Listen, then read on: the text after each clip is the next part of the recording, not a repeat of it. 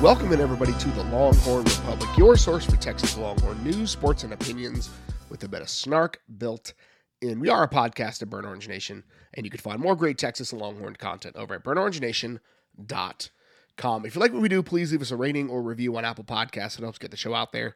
Share this with your friends wherever you found it, whether it was Apple Podcasts, Google Podcasts, Stitcher, TuneIn, Spotify, anywhere where you find fine podcast content. You can find Kyle and myself. Connect with us on social media at Longhorn Pod on Twitter. It's Facebook and Instagram is the Longhorn Republic, or shoot us an email, longhornrepublicpod@gmail.com. My name is Gerald Goodridge. I'm your host this week, like I am every week. And I'm joined by the man responsible for the Applebee's commercial, Kyle Carpenter. Kyle, how are you? Gerald, I actually, I hadn't seen said commercial. I had heard whispers of this atrocious song. I understood that people were saying things were fancy like chain restaurants. And again, don't get me wrong. There's nothing wrong with a chain restaurant.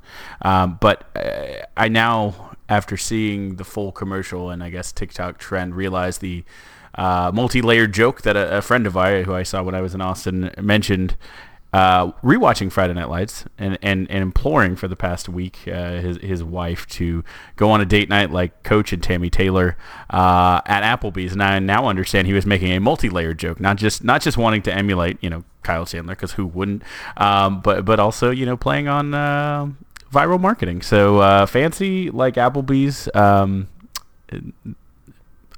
No comment. Applebee's, if you'd like to sponsor us, come make our podcast fancy as well. You can tweet at us at Longhorn Pod. Applebee's, I know you're listening. I don't feel like Applebee's is like the fanciest mall parking lot chain food, though. Like, I know like fancy like Texas Roadhouse doesn't fit the rhyme scheme, but I feel like Applebee's is just like you could do better, right? Is that your number one pick? Is that if you have first round draft pick of fancy-ish chains?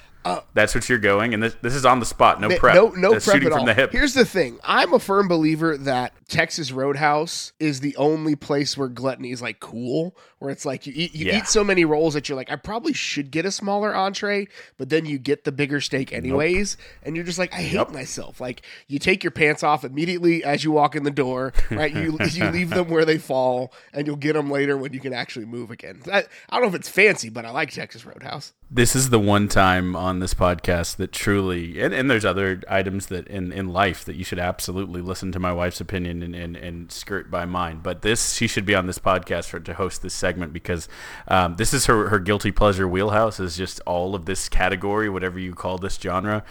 And she's not ashamed of it, and I love that about her. Again, I would probably throw Cheddar's in the mix here. I feel like she's a big P.F. Chang's girl for the nostalgia. We've had Chili's dates before. I'm gonna leave some of hers out. Maybe I'll get her thoughts and tweet them out after this. Users, listeners, tweet us your favorite fancier than Applebee's, hashtag fancier than Applebee's at Longhorn Pod, and let us know what your go-to chain fancy date night either is or was in in like 2006. Either way. We've already spent way too much time on this on a podcast. It's already going to be super long, because we're definitely not here to talk about chain restaurants, even though we probably should start a podcast called Snatch Yo Chain, and we just review chain restaurants, which would be great. That's a good title. But we're here to talk about the first game of the year. Texas went in, and I'm just going to be honest with you, now that it's over, I was feeling a little disrespected all the last couple of weeks, people putting Texas on upset watch and people calling Texas overrated. I love the guys at Rage and Review. They're actually really nice guys, but like they were talking some noise. Cocky. Very, very confident in their Raging Cajuns. Really, it's all Matt Campbell's fault. But Texas came out and did what they were supposed to and beat the Raging Cajuns 38-18, and it never even really felt that close. Yeah, it was a weird sensation to go through an entire game and not really feel stress. There were moments, of course, but it was never really in jeopardy. We've joked before that Texas always seems to give up a field goal to a like a G5 or a lesser opponent and go down 3-0, and then it's like the last time that it works, even against like teams they beat 56-3. They always seem to like give up a field goal first in the beginning. So I when that happened, I kind of was like, oh, we're going to come back and score here, and we did. And after that, when we got things rolling a little bit, and our first touchdown of the year was easy points. I was like, hey, are things going to be okay? Are they going to be easy? It felt like a well-coached team. I mean, you could have looked at these two teams and not necessarily known which one of them was the team with a new head coach, or basically new all coaches, in a team with a returning starter at the most important quarterback position, and a coach who had led them to a 10-win season last year and brought back all the talent. You could have been confused as to which was which, right? And that's, I say that in the best way to compliment Sark, PK, and the entire UT coaching staff, because that's what a great feeling on a week where you looked around college football and it wasn't easy for a lot of people who it should have been easy for. Very much so. This one felt pretty easy. Yeah, this one felt pretty easy again in the relative scale of this was a good football team. I mean, a Sun Belt team, but that you looked at the size of them, you looked at the speed, you looked at the players. You could have slid them in the Big 12 and they wouldn't have looked off. They looked the part. Like they had good sized players. They had playmakers. Texas was the better team, and man, it felt great. It's been a lot of years to just feel that. Just that better team, we won. It almost felt surreal. Like I was waiting for the other shoe to drop the entire time. Yeah, which is just, I think, conditioning from the last 4 years where I'm like, where do the wheels fall off? This is where they usually fall off. Oh, this is where they're going to go on a run and it's going to get unnecessarily tight. And that just never happened. And that to me is the biggest change. And I think we'll talk about specifics, but the simple fact that this was kind of a wire to wire. Once Sark figured out how he wanted the game to flow, especially offensively, they never really felt like it was in doubt at all. It never really felt like UL was knocking on the door. And when you look at like garbage time, there wasn't a ton of garbage time in this game, but then also like kind of anecdotally, the whole like fourth quarter felt garbage-y, right? Because UL was technically within striking distance, but I never really thought they were going to strike based on what the defense was doing. We'll talk about that in just a minute, but overall, the offense played really, really well. 438 total yards, 6.7 yards per play adjusted if you drop off that last drive, because that was really when it was truly out of reach. They couldn't have scored enough points in the amount of time allowed. So that's like kind of garbage time, that very last drive. So 673 adjusted yards per play, gave up had 170 rushing yards, only 16 negative yards in that, 4 yards per carry as a team, 265 through the air, 14.7 yards per completion.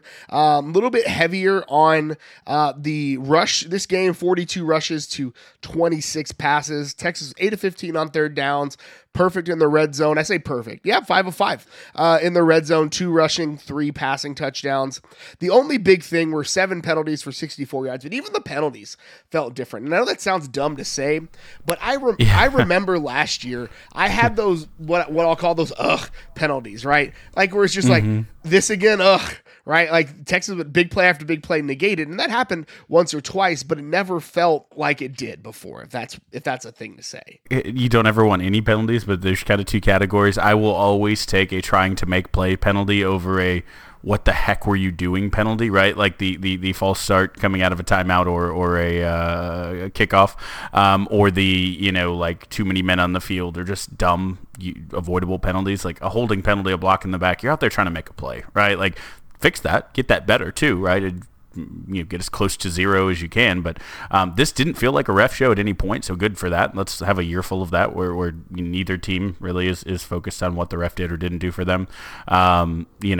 There was calls that could have gone, like they threw a flag and said, oh, they're going to give Brewer a pass interference, and they didn't.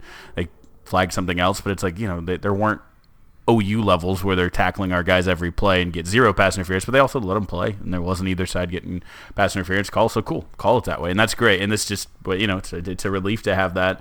Again, clean up some of the penalties. The block in the back on the special teams was a killer. I would have loved to have that one just for Jamison. Jamison is a as a feeling, as aesthetics, as as vibes. The guy deserved it. He did it all, and he kind of said he was. He's had a whole offseason to stew, and he got the ball the first time and went house, and that was amazing, and what an electrifying feeling. Fortunately, came back, but nonetheless, clean that up. But you're right. It didn't feel like we were killing ourselves, we were kicking ourselves, we were shooting ourselves in the foot. It felt like, again, there were some plays the perfect week 1 is to win easily, no stress, no big injuries, and still have quite a bit of tape to work on. And I think on both sides of the ball, there's still a lot of tape for these coaches to get in these guys and say, this needs to be better. That's not Texas standard. That's not acceptable. But also that didn't end up costing us or making us come down to the final drive or go to overtime against a team that we shouldn't have done that. And again, wow. What a new era. It's amazing what happens when 5-star talent plays up to this wasn't even the ceiling, I don't think. Like they just got close. They shouldn't get trapped in the basement is what it felt like. Right. So let's look at some specifics. Hudson Card got the start. Had a really good game, 14 of 21, 224, 2 touchdowns through the air, 1 on the ground, 13 for 13 for 190 on passes, 20 yards or shorter, which if you exclude like the batted down balls or throwaways, like that's really, really good. 0.71 EPA, which is like expected points added. So basically of the points that he should have scored, he got 70, basically 71% of them, which was the second best in week 1. And that's a really incredible thing to look at. Like he's making the plays he should more often than not. 7 times out of 10, 3.5 times out of 5, he's making that play, which is good. They did get both quarterbacks in there. Casey Thompson came in and he had played well as well. Looked efficient, 4 or 5 for 41 yards and a touchdown. He had a really great step up in the pocket. So Kyle, you and I are both really like against the 2 quarterback system, but it didn't really feel like they were playing quarterback roulette, but they were really kind of getting both guys in, getting guys both in the action and seeing how the game shook itself out. I think it worked kind of how they did it. I'll be curious to see how this plays out. This is unfortunately, because of the quarterback position, going to be a talked about point this week and hopefully not, but most likely a storyline throughout the entire season. I think Hudson Card is the starting quarterback. I think, Sark even said in his presser, look at Nick Saban, he got Tua, who was the backup snap, so that he was ready to go and won a national championship off of it, right? It works. It makes sense to have your backup sharp, engaged, and ready to go. But in saying that, he very much said Casey Thompson is the backup, right? So there shouldn't be any debate or controversy here, and I don't think there is or necessarily should be. But I thought it kind of worked. There was still some meat on the bone when Casey came in, so it wasn't garbage time. I think he came in and led some touchdown drives and made some plays, and I think he had a beautiful kind of step up to convert a third down with pressure in his face, and we'll talk about the offensive line a little bit and how both of these guys had to do that. But I thought you had 2 Power 5 quarterbacks who I'd say all but maybe 10, 15 schools in the country would be happy with either of them. You know what I mean? And that's a great place to be and a great feeling to have. So, I'm not upset with either of their performances. Again, how they managed that will be interesting. The whole, if you want to talk about one glaring piece that wasn't perfect, and I'm not even going to say like weakness, but it was the deep balls from Card that weren't. Sark talked about it in his presser. Just the entire offense, especially the running game, opens up if you connect on more of those and you take the top off. And I think there was two to Moore and maybe 1 to Worthy that they didn't connect on. They did connect on 1 to Xavier Worthy, but if they connect on those deep balls again, and I don't think all of the cards, puns intended, were necessarily shown on this one, but Hudson Card has been known for his deep ball in the spring. He's thrown some really pretty ones. He's got a cannon, as you saw in some of his short throws. He can just rifle it. So I don't think it's a problem. I think it's reps, it's comfort. It's getting into those. I don't think, and Sark even in his post game when he said that didn't seem, just reading his face, concerned, like we'll get it, we'll get those will come, we'll keep trying.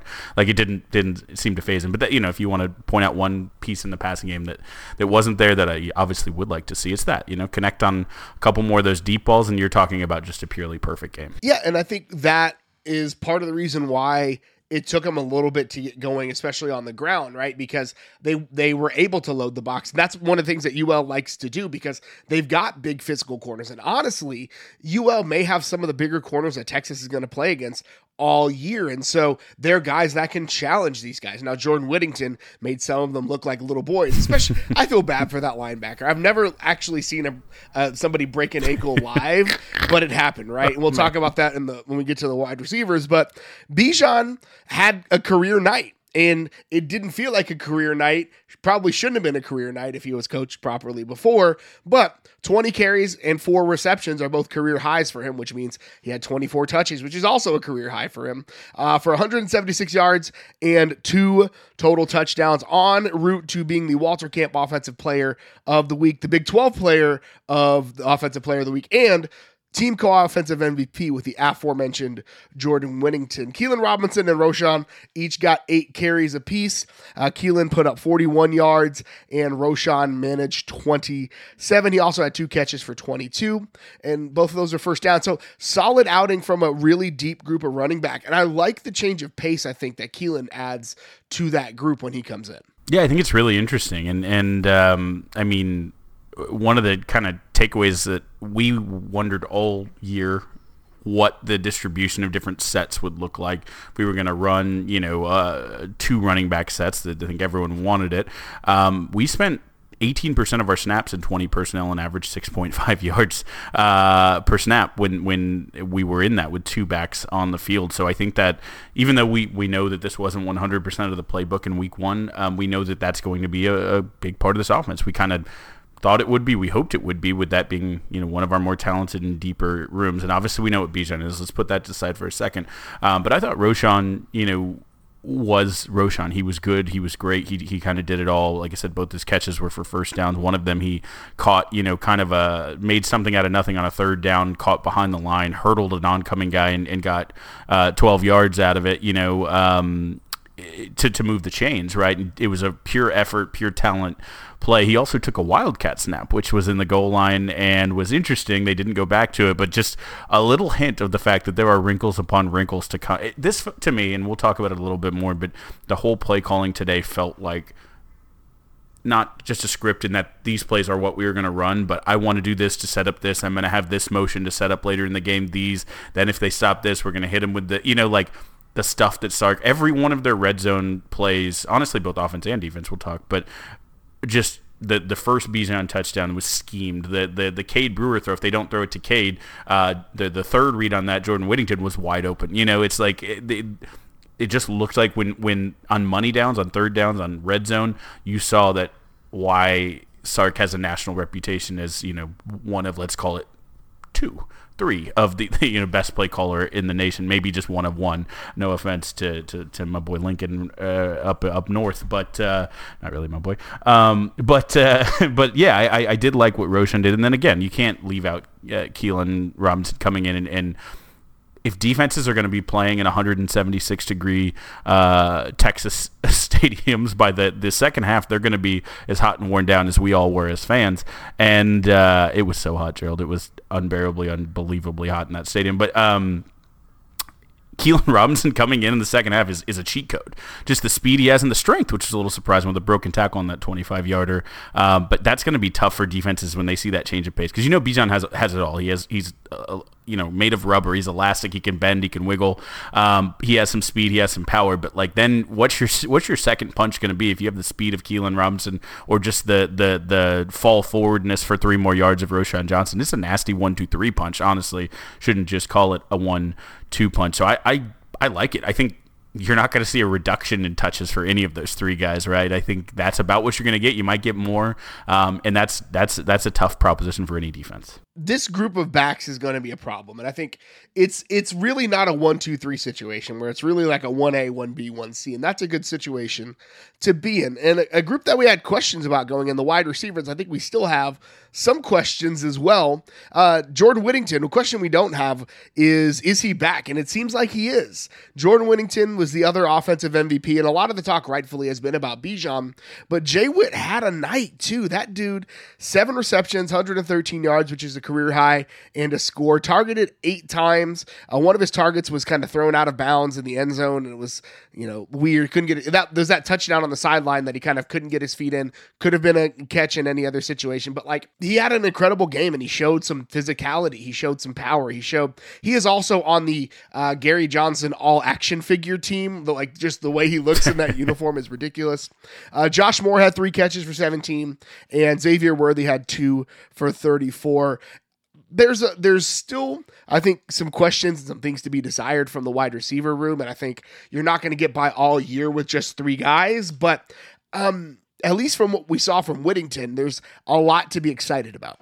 Yeah, let's spend some time talking about it, because I think we went on various various previews, across the Big 12 and the greater college football landscape, and people asked us, what do you think about Texas and what's going to happen? And I think you and I both at various points, and on this very podcast, said, well, if Jordan Whittington can be who we think he can be, it's really gonna it's going to be the catalyst to this offense. We know Bijan will be the attention, the focus, but is Texas going to have that second weapon that's just, how do you stop both of them? And look, those are your two best players, and they just showed out in the first game. Like you said, if he goes up and it was actually a route that Card put it where either he makes a crazy, unbelievable play or it's out of bounds and we get the next one, and they did. But he went up and still caught it, and it took him out of bounds, but just showed his athleticism maybe as much on that one as either of his just broken tackle, crazy runs. Credit to Marcus Washington on the touchdown that Whittington did have. I counted it.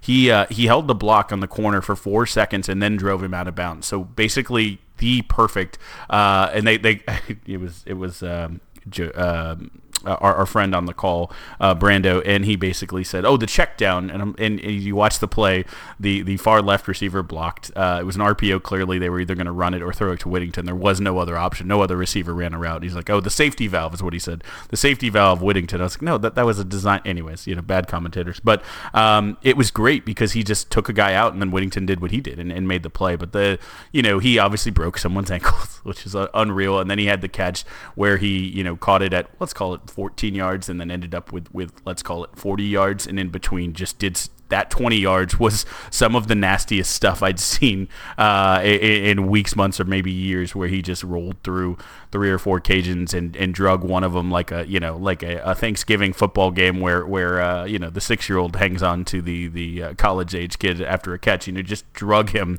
like a sack of clothes. And so happy for him. He has not been able to keep it together with injuries, and we knew this talent was there. Actually, in a couple of the previews, I talked a little bit about his kind of specific statistics and his average depth of target. And this is probably something we'll continue to see. Last year was 4.7 yards, but his average yard per completion was 9.8. So his ADOT was under 5, and his yards per completion basically 5, meant when he catches the ball, he will get you 5 more yards, which just shows he's a man who knows how to get yards after the catch. And that wasn't even, again, last year, a fully healthy year. But what you saw from him was a little bit more downfield, a little bit more interesting route running, and a little bit of just pure athleticism. I think that there's more in the tank, in the book for Whittington, and we've had Duvernay, we've had guys, Colin Johnson, that third down quarterbacks just look to. And I mean, you saw a couple other guys make plays, but this year it looks like Jordan Whittington, when we need yards, when it has to go, that's both quarterbacks feel comfortable that that's the guy. And so we've been talking about the offense quite a bit, and we do have two things we do have to talk about. The tight ends, though, where 2 of the 3 sacks are on tight end blown blocks, and that's a tough conversation to have. The offensive line overall, and just the pass pro, was not the greatest we've seen, and I think we knew going in that this was going to be a question and an issue. I think I don't want to single guys out, but there's a particular, left side of the line that maybe could have been a little bit better overall. That's, again, I think Kyle Flood still has a lot of work to do with his group. I would not want to be in his meeting room this week. That's all I'll say. Cause it was looking dicey and spicy. It was the only unit that I graded as a negative this game. Every other single positional group was graded out as a positive. I think they had some plays. They got better as the game went on, and that's a good sign. But especially in that first half, I mean, I'm glad both of our quarterbacks are, mobile in the pocket, at least not mobile as they're both going to run, though Card did some work with his legs that was nice, but guys who can make the first guy miss, and in Card's case sometimes second and third guy miss, because if that's going to be the play against some good defenses this year, and they will face some, there's going to be a lot of pressure. Now, they had a little bit of a Texas scheme different from what they've shown in the past. They showed some 4-man fronts. They brought blitzes from all over. So, credit to Louisiana for that. But I do think that they will need to be, this needs to be their worst game of the year, right? They need to be better every week. Even if they don't necessarily play a better, defensive line every single week, they'll probably play 2 or 3 better. I think Oklahoma's, has the talent at least to be really good in that area. And we'll talk about some others as we get closer to them. But, this needs to be the floor, right? We talk about ceiling and floor. This needs to be the floor. It can't be any worse than this. Run blocking, give Bijan the holes and he'll make it, but you got to give him the holes in the first half. You didn't, or first quarter, I guess you didn't see a lot of that. And yeah, the pass pro just has to be better, has to be a lot better. Yeah, and I think we hopefully will see that against Arkansas. But I think the two flaws that we've talked about remedy each other, right? If Texas can connect on some of the deep balls, then I think the ground game picks it up. I think if Texas can get the ground game going, the deep balls get a little more open because your defensive backs have to really respect the run a bit more. And so I think those are two things I think we'll continue to watch, not just this week, but moving forward. I don't think UL or Arkansas or even Rice are going to be the three best teams that Texas plays all year. So there's a lot to talk about there. So moving on to the defense, Kyle, we've got to spend some time and talk about this defensive performance, because there was good, there was okay, there was some not so good in some spots, and that's all right. Again, first game, new system, first time against people in other colored jerseys. So Texas gave up fewer than 20 points. It was actually the first time that Louisiana was held under 20 in 13 games. Actually, a 2.57 adjusted points per drive. Again, you lop off that last drive because they were out of the game at that point to kind of really get a true sense of how it was going to be. And so 359 total yards, 109 on the ground. They actually only lost 3 rushing yards. The thing I hate about college stats is that they include sacks in your rushes, and so you get weird things like what happened in the Clemson game where it's like they rushed for like 2 yards, but it was like 79,000 negative yards for sacks, but it is what it is. 7.1 yards per play. It was a really, really incredible outing for, I think, the defense. There's, again, like you said, there's some stuff to work on, but I think we see the promise of this defense in a lot of spots. I just want to start with a big plus, because I think this is the most important thing to talk about with the defense. This would have been, if 8 missed tackles seems to be the kind of official tally right now, it would have been the number one performance of the Tom Herman era across different defensive coordinators included. That would have been our best performance. And look, if you just hear that, like, let me say, how many yards does that actually make that big of a difference? They were averaging 76 yards given up a game, I think is the stat I saw, via missed tackles. Like, averaged. Some games were quite a bit higher via missed tackles. Like, that for, again, go back to the Clemson team, that would have doubled their offensive production. I kid. But, like, that's a lot. Like, missed tackles can change everything. We talked about third downs on the offense, third downs on the defense. I mean, that was huge, getting off the field. Billy Napier talked about in his post-game press conference, like, what went well, what didn't, what couldn't you do? He said, we didn't get to run plays. we ran so few plays. They're a running team who, gets in these grooves. They like to have these long drives where they pound you. They didn't get that against Texas. They didn't convert on third downs. They didn't get to run as many plays as they like to run. They didn't get to get hot. They didn't get to get in the groove. And so credit to that. But I think a lot of it is that tackling, and pretty sure tackling. And like, again, out of the 8, I think 3 of them were on a touchdown play where, maybe 4, where it was just bad tackling on a play. They had a corner blitz and a linebacker having to drop to a position he wasn't comfortable with, and another linebacker overplayed, and then basically a guy had ahead of steam. It was a tough play, good play on his part, but you take that out, and again, that's coachable moment. This is an absolutely, Jameson had a wide open one-on-one. If he doesn't make it, they get a first down, open field tackle. Multiple of our defensive backs had one-on-one tackles. Our linebackers all over it. Just tackled well through and through. You're never going to have you're not going to, throw a perfect game, pitch a shutout every week, guys. I am thrilled with the tackling. Like I said, clean up 1 play, maybe 2 plays. Wonderful performance from a defense as a total. The one that sticks out to me is Jameson on the third down, where on 3rd and 8, he has the route covered beautifully, and he's on the man as the ball gets there, and he limits him to 5 when they need 8. And I feel like last year, that's a broken tackle. He runs, the guy runs through the tackle, picks up a first down, and it turns into points for the other team. And so that was really where it started to feel different as far as the defense goes. And so I think the other thing that we have to point out here, and I put it out there on Twitter, is the run fits from the interior linebackers. Like the way that they played that, the way that they found themselves and put themselves in the right spots were absolutely incredible. Both Brockermeyer and Overshown, they hit their run fits absolutely perfectly, I think, more often than not. And that's the thing, we talked about it in our preview show. This defense, when your defensive line is playing well, that's what this looks like. because a guy like Snacks Coburn, a guy like Mora Ojomo, a guy like T'Vondre Sweat is occupying 1 to 2 blockers and allowing your linebackers to shoot through those gaps on run assignments free and make a tackle for loss or stop them at the line, right? And so that was really incredible and quite impressive from that unit, that they were able to perform at that level. And I think we have to stop and pause and say those two were very much, I think, the defensive MVPs, at least from my book. Oh, without a doubt. And I think you and I predicted that our linebackers would be the most important unit, as much as we've talked about our defensive line showing out and as much as we talked about the seniority and kind of returning that we have. I think linebackers was always going to be the most important of those 3 units, just because the ceiling floor difference of what they could be. And I think we saw, hopefully not even ceiling, but just that you have Choate and you have Kwiatkowski who are just renowned coming into this for coaching guys, for coaching up, for getting guys. Both of those are teachers of the game. And you take a guy into Marvin Overshin who's a playmaker, and they moved him to linebacker last year, and you saw him headhunting and playmaking and doing things. They taught him this offseason how to be a linebacker. He looked like a really good linebacker, not just a playmaker who was playing linebacker. And I think there is a difference in that. And I think, Brockermeyer is a guy we've all loved, and you love the story, you loved where he's come, what he's done. I just think they pair really well. What I was thinking about is you basically remember those Gary Patterson defenses where it's just like some random 3-star you haven't heard of, and all of a sudden he's averaging 13. Grant Wallow or just whoever. It's one of these guys that's like just this Big 12 linebacker who gets 128 tackles a year. It's like, where did he come from? And now he's going to go play on Sunday.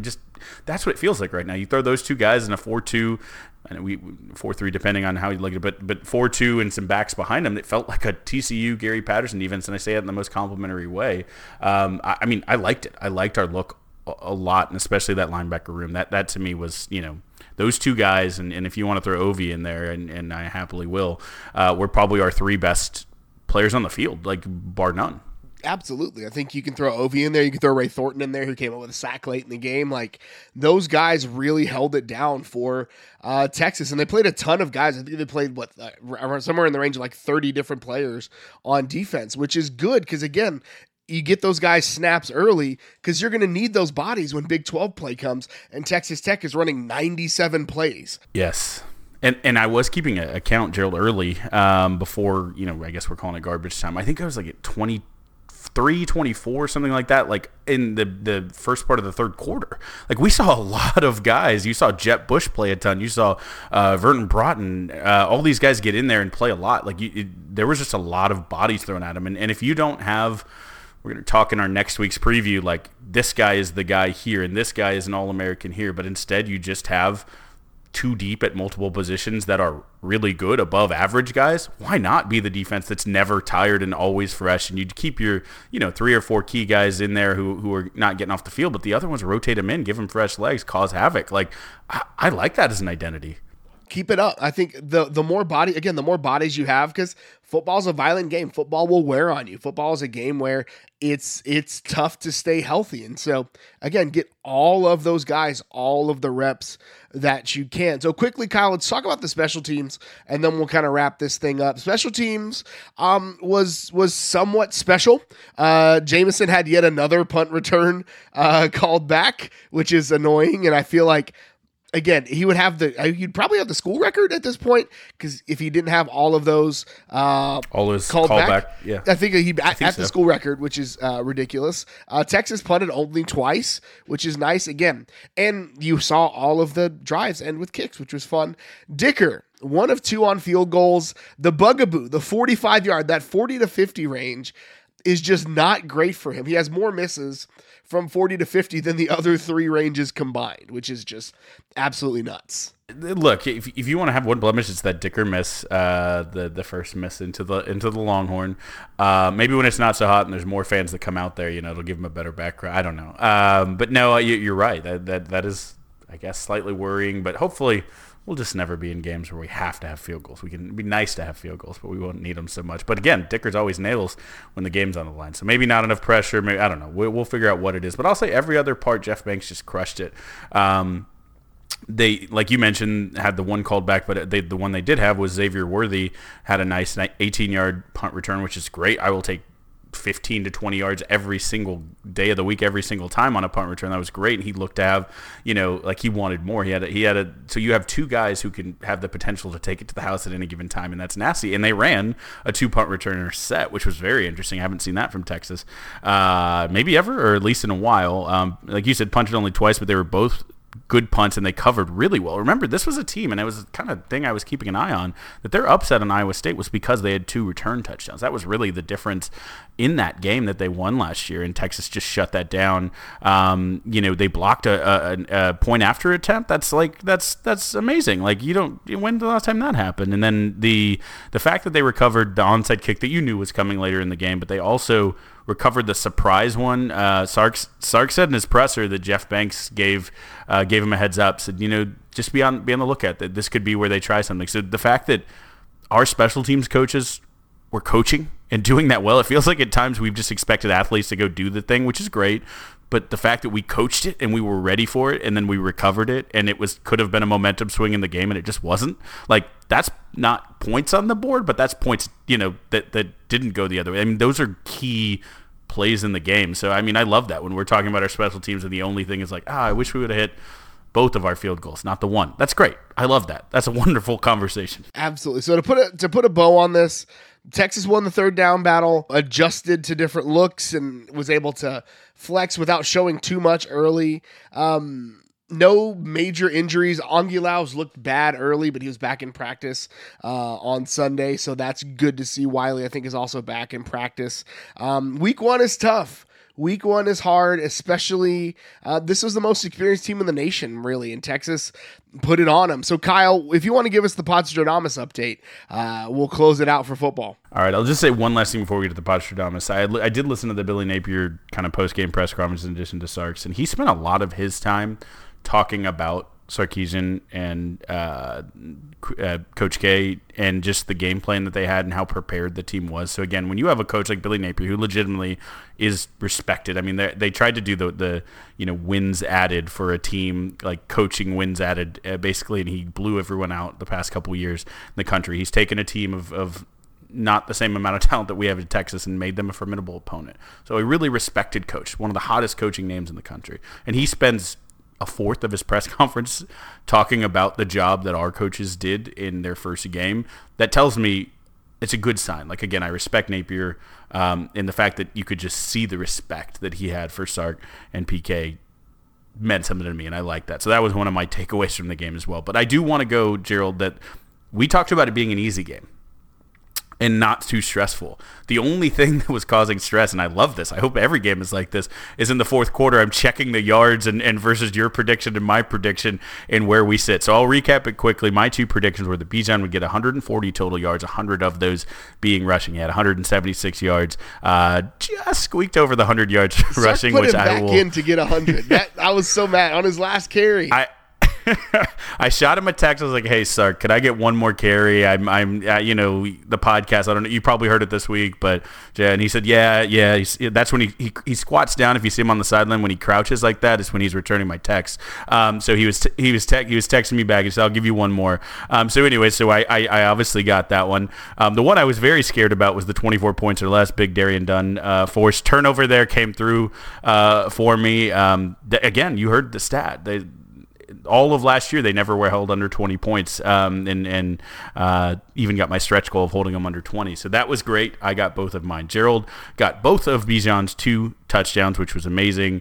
Unfortunately, did not have the 2 turnovers forced. Again, Darian Dunn gave you 1. If Jahdae Barron could have gotten that interception, you could have got yours as well. I thought he had it, man. I thought that was going to be one, but you were close there on it. I have a feeling that will be a good one to watch going forward. I do want to claim, I'm going to claim like a half a point because you said linebackers and I said specifically D. Overshone would be the MVP. I'm just saying D. Overshone got the MVP award from the team. Yeah. It's fine. It is what there you go. No, it's fine. It is. No, official score. It's fine. It's fine.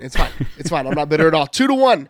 Kyle going into week 2. So now's the part of the show where we whip around the rest of campus and give you some coverage of the sports that don't normally get it.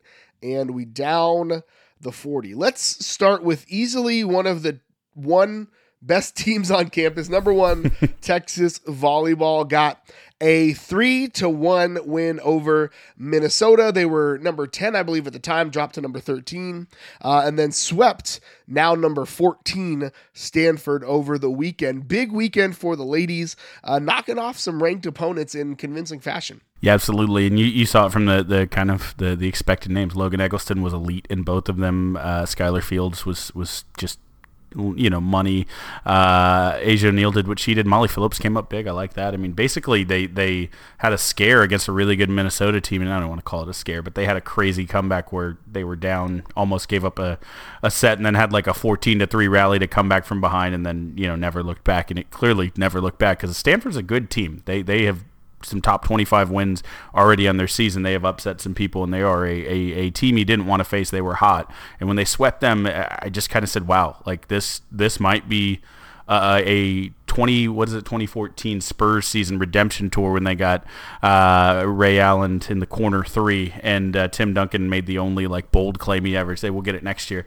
It kind of feels that way. Like this volleyball team thinks they should have won last year, and they're basically on a redemption tour, and I love to see it. Next up, they've got Texas State, Arizona, and Notre Dame Tuesday, Friday, and Sunday, respectively, all at Gregory Gymnasium. Soccer got their first win of the season. Now, the 3-0 win over ACU wasn't an exhibition, so they got their first actual official win of the season with a 4-0 win over New Mexico State. Julia Grosso and Lexi Missimo both scored a pair in that one, tied for the team high on the year, and then they actually pulled the draw of number 13 Rice 1-1. So it was tough because it looked like Texas took control late. Emily Jane Cox scored the go-ahead goal, and then Rice scored like 2 minutes later. Tough outing for the soccer team. Yeah, it was a double overtime game, and Texas just never stopped trying to get that winner. 35 shots in this game was the highest since Ange Kelly took over in 2012. So they were shooting. Just credit to Rice for keeping that draw. But again, that's a top 15 opponent that they basically were on the cusp. Rice had some chances too, but were able to draw level with. So that's a good sign for Texas soccer moving forward.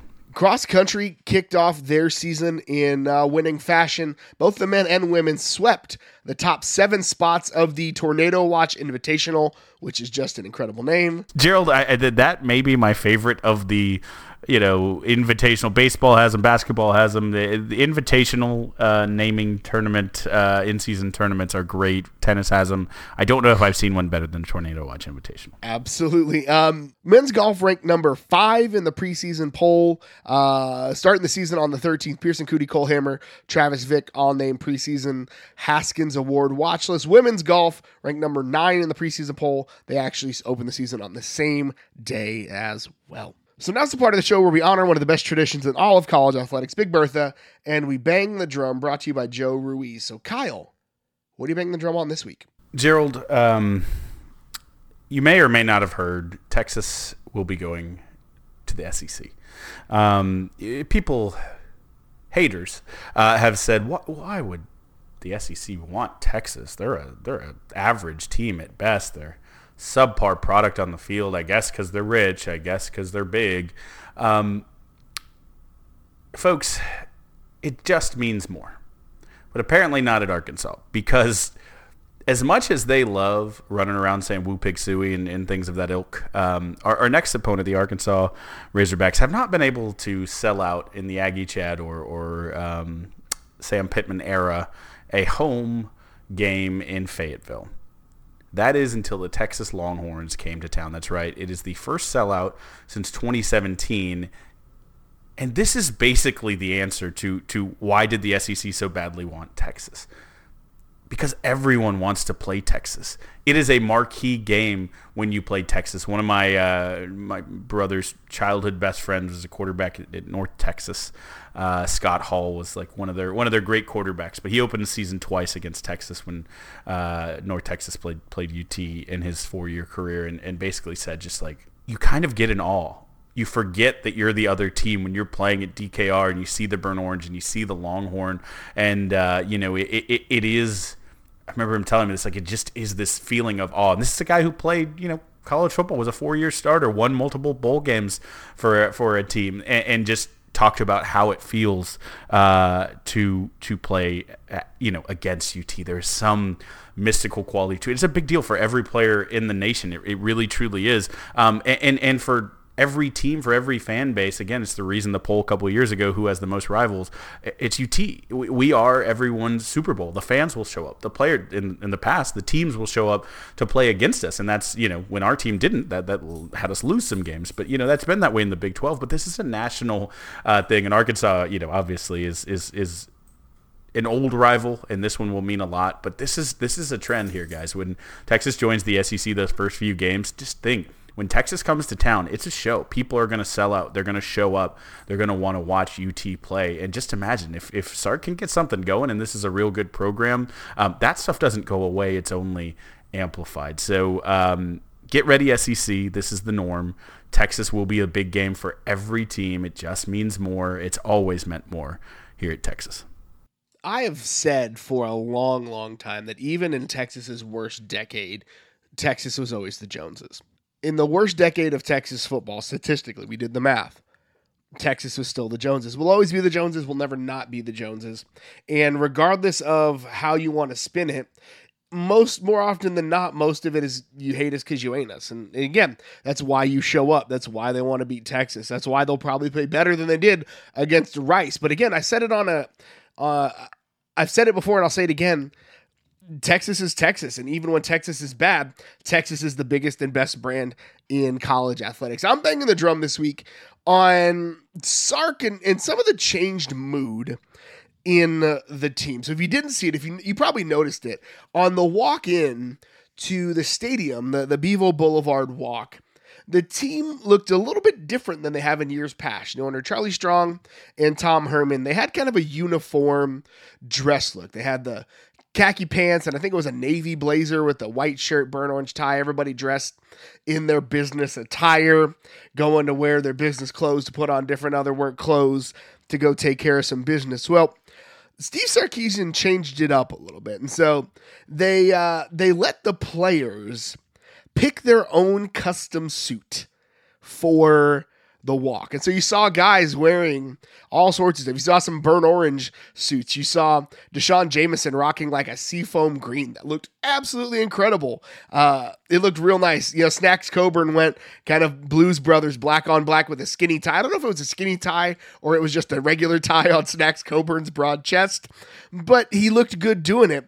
And it's not just cool that they partnered with a former Texas basketball player who has a suit company, who has a custom suit company. It's called Reveal. They're not a sponsor or anything. It's just they do custom suits. You can get a suit with the Longhorn liner in it. So do that if you want to do that. But the fact that they're letting players be more of themselves. And part of the knock on Tom Herman is that people didn't like him and people didn't really like being around him. They didn't feel like they could be themselves.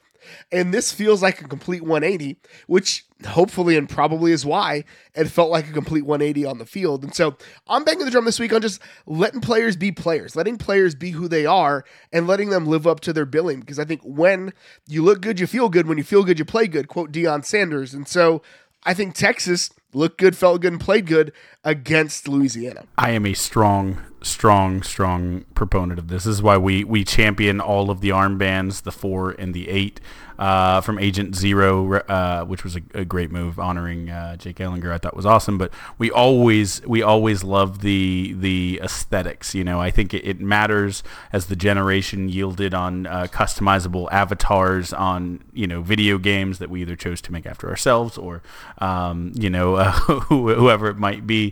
It does matter.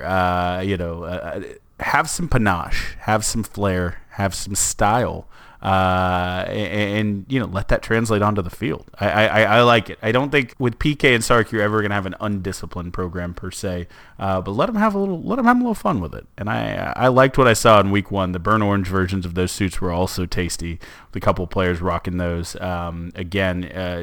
Reveal Suits, if you want to sponsor us, I will gladly take a burnt orange suit. DM me for my address, and we will we will get it cracking. Carlton Dixon, if you were listening Let me know. I'll send you my measurements. DM me. We'll get just navy with Longhorn inside, and we'll be good to go. But that's all we've got for you this week. Kyle, where can the good folks find you on the internet if they need to DM you about a suit? If you either want to send me suit DMs or chain restaurant recommendations, you could do so at Kyle Carpenter. You can also follow the Texas Pregamer at Texas Pregamer. You can follow me on Twitter. I am at GH Goodrich. Follow the show on Twitter at Longhorn Pod on Twitter, Facebook, and Instagram, The Longhorn Republic, or shoot us an email, longhornrepublicpod@gmail.com. Thank you so much for tuning in again this week. And until next time, hook 'em. Hook 'em. Watch out, pigs.